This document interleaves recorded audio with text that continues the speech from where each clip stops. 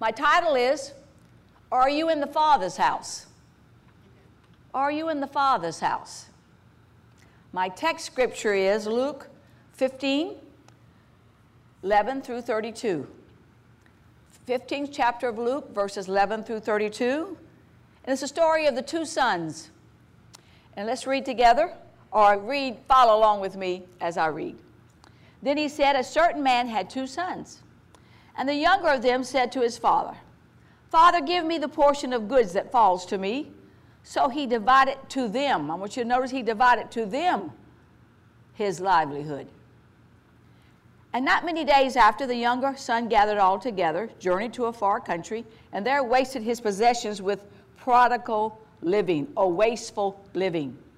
But when he had spent all, there arose a severe famine in that land, and he began to be in want. Then he went and joined himself to a citizen of that country, and he sent him into his fields to feed swine. And he would gladly have filled his stomach with the pods that the swine ate, and no one gave him anything. But when he came to himself, he said, how many of my father's hired servants have bread enough and to spare, and I perish with hunger? I will arise and go to my father, and will say to him, Father, I have sinned against heaven and before you, and I am no longer worthy to be called your son. Make me like one of your hired servants. And he arose and came to his father.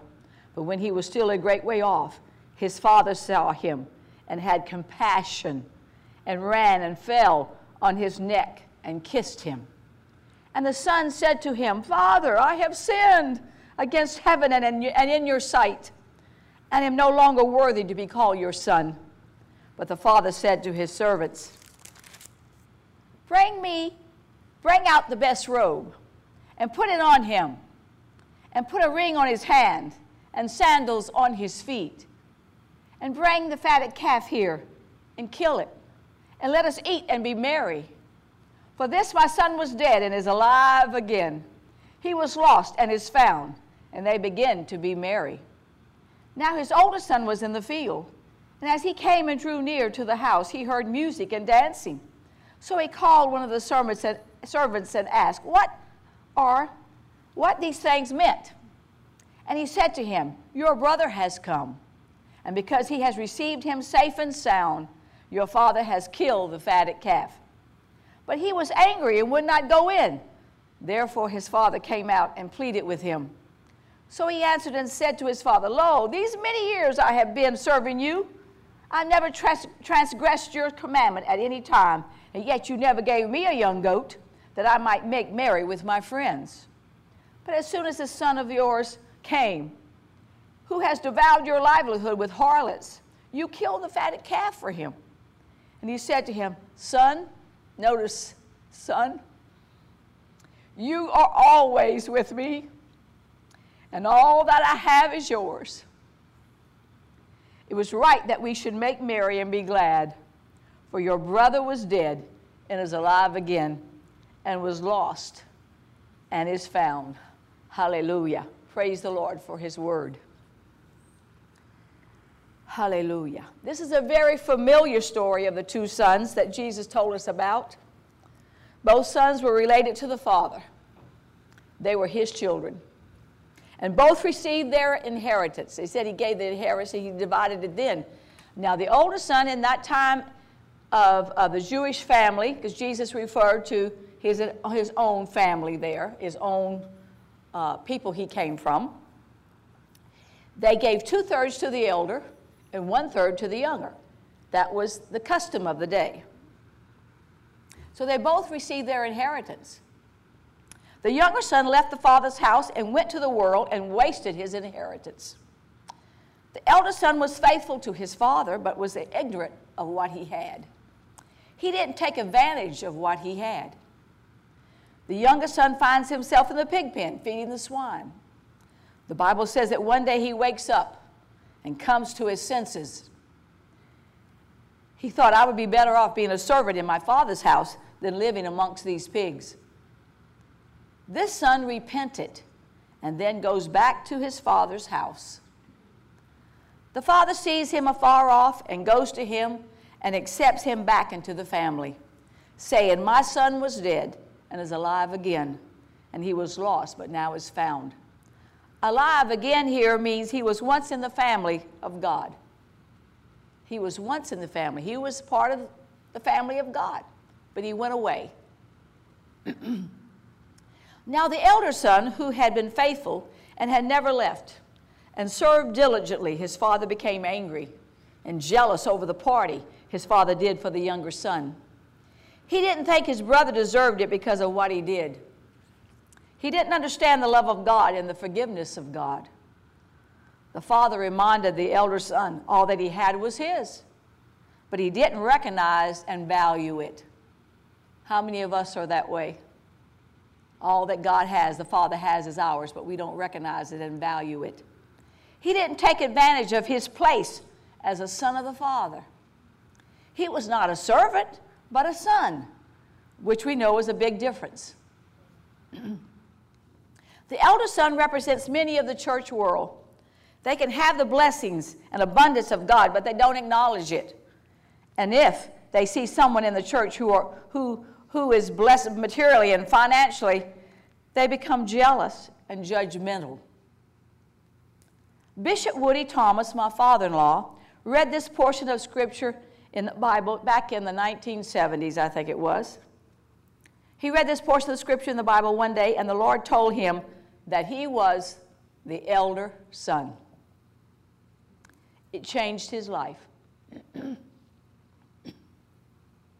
Sometimes we are serving the concept of Christianity or serving our established churches more than enjoying being a child of the Most High God.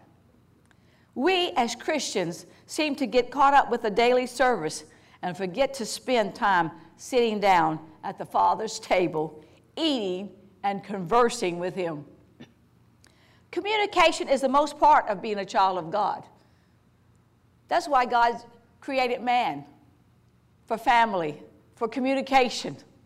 Someone just like him that he could communicate, not a servant, not an angel who's not like him. Someone like him. Can you understand that? The elder son was serving the father through duty only, when he could have been enjoying the blessings and authority of the elder son.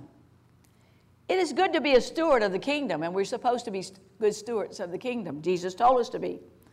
But we need to enjoy the provisions and authority of the Father that belongs to us through Jesus Christ. We need to enjoy the provisions He's given us. Don't feel guilty when He blesses you. Don't feel guilty because He gave you a new car. Maybe your brother or sister still driving a dilapidated, however you say that word, run-down car. Don't feel guilty.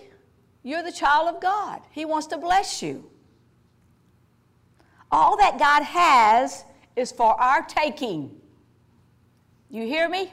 All that God has is for our taking. As Brother Landsman said in the Sunday message here at ALM, ask anything of the Father, and He will give it to you. Do you believe that? Jesus said it. He said anything. He put the word anything. It's all in the communication, which we call prayer. My father-in-law thought that doing without and just serving God and being faithful to his post as a minister of the gospel was his obligation, responsibility, and calling as a Christian. He didn't realize that the abundance of God's kingdom was his also. These verses of scriptures turned his life around, and he didn't have to be poor anymore. He now became aware that he was believing a lie of the devil, and the prosperous scriptures could be his. He then caught hold of the seed time and harvest message, which changed his life, which we enjoy at this church today. Today, the body of Christ has been guilty of the sin of the prodigal son.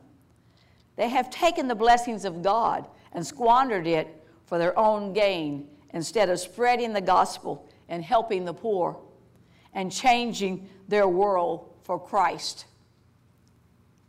These believers may not have gone as far as the prodigal son in the depths of sin, but they have been caught up in the riches of the kingdom and the pleasures of prosperity. It has been all about me and not Christ Jesus. Ephesians 5:5 says that this attitude is covetousness. Covetousness, which is one of the 10 commandments that we are not to have within us. Thou shalt not covet, one of the 10 commandments says. Covetousness is literally to have more. Literally to have more. You don't ever have enough. You want more, and you'll do anything to hurt anybody or climb up the ladder just to have more. And Ephesians 5:5 says, which is idolatry. He says here that this attitude is covetousness, which is idolatry. The word idolatry is an aggravated form of self-love motivated by ego drive. The word idolatry is an aggravated form of self-love motivated by ego drive. It is time for the believers in Christ to come back to their first love. Come back home to the Father's house. Come back to following Jesus and following his ways, not theirs. In the Father's house, we can fulfill the law of Christ, which is our service and calling, and also enjoy the good life that our God has provided for his church. Today, the body of Christ needs a change from the old selfish ways to the new, never, ever was, that God has for us. Just like the Father prepared a party for his wayward son who came back, he is going to throw a party for his church that are in the Father's house. But it's up to us to prepare ourselves for this new thing he has for all born-again believers. We all have been invited, but we can't miss the invitation. To those who have been faithful in their places in the church, but ignorant to what they can have, God will bring revival to them. To those cold Christians who went after riches and self-gratification shall experience a new awakening from their sleep and greedy complacency. To those who have left the church or the Father's house, a repentance shall come upon them. This is what the new thing shall do. In Matthew 22nd chapter, verses 1 through 14, also in Luke, the 14th chapter, 16 through 24, and Revelation 19, verses 7 and 9. The Bible tells us that there is a marriage supper being prepared, or you could call it a party, if you please. But only those who have the right garment shall be invited. This last revival, awakening, and repentance is the last call for the church to get ready. If the church won't, God is sending out his servants to gather in all societies, rejected people. That's his angels. You know the servants, when Jesus talks about servants, he's talking about the angels. When he talks about the Father and the relationship of their servants, he's talking about the angels. God is sending out his servants to gather in all societies, rejected people that will say yes to the invitation. And when you read these scriptures, you will understand just what I said. Remember, there was going to be a wedding, and he said, go out and invite them, and they wouldn't come. They all had excuses. Or another place in Luke, he says there's going to be a supper, and nobody wanted to come, so they said, go into the highways and the byways and compel them to come in. Then in Revelation, it talks about the marriage supper of the Lamb. As sons, daughters, children of God, let's come back to the Father's house where there is peace, love, and joy. Come back where you belong. I'm speaking to people out there, I'm sure, that are listening. They have been listening for a while to me. Why don't you come back where you belong? That's all I'm going to say. Come back where you belong. The new message the church should be preaching is, the Father's throwing a party, and he wants you to be there. That's what we should be preaching. God has a party for all his believers, all his children. And he wants you to be there. In Revelation chapter 22, verse 17 says, in closing, and the Spirit and the bride say, come. And let him who hears say, come. And let him who thirsts come. Whoever desires, let him take the water of life freely. Amen. Praise the Lord. Hallelujah. Father, we're so glad that we can say we're in the Father's house. And we want to have the attitude that you had when the repentant son came home. No matter what he's did, no matter how far away he went away from you, no matter what sin he committed, you were willing to forgive him and take him back into your arms. Thank you for that story, Lord Jesus. Thank you for giving us that illustration of the Father's love. Thank you, Lord God, that you even had compassion on the elder son who had a wrong spirit, who had a jealous spirit, who was so caught up with doing the Lord's work that he forgot about loving on you and spending time with you. Oh, my Lord, there's so many categories we all can fall in as we read the Scripture, but I'm so glad, oh, Father, that you forgive. You forgive us of all our sins. You forgive us of all our failures. You forgive us, oh God, for getting caught up with the things of life, getting caught up with the church affairs, and forget about you. It's all about you, Lord God, and communicating with you. And as we seek first the kingdom of God and his righteousness, all these other things will be added unto us. We thank you, Lord, for your word. It's life to our spirit, medicine to our flesh. And I trust, oh God, this word has touched some hearts of those wayward ones, oh God, who need to come home. Come home to the kingdom of God. Come home to the church. Come home to Abundant Living Ministries. Come home. The Spirit and the bride is saying, come. And all of us who are here are saying, come home. Come home, as the old song says, it's supper time. Hallelujah. It's supper time, and it's here before we know it. Our God, Lord Jesus, you are preparing a supper for us. Our Father is preparing a supper for us. We want to be at the marriage supper of the Lamb. We want to be there, and we ask you to search our hearts. Forgive us, oh God, for being like the elder brother. Maybe we've been like the younger brother, whoever, Lord God. Maybe we're in between.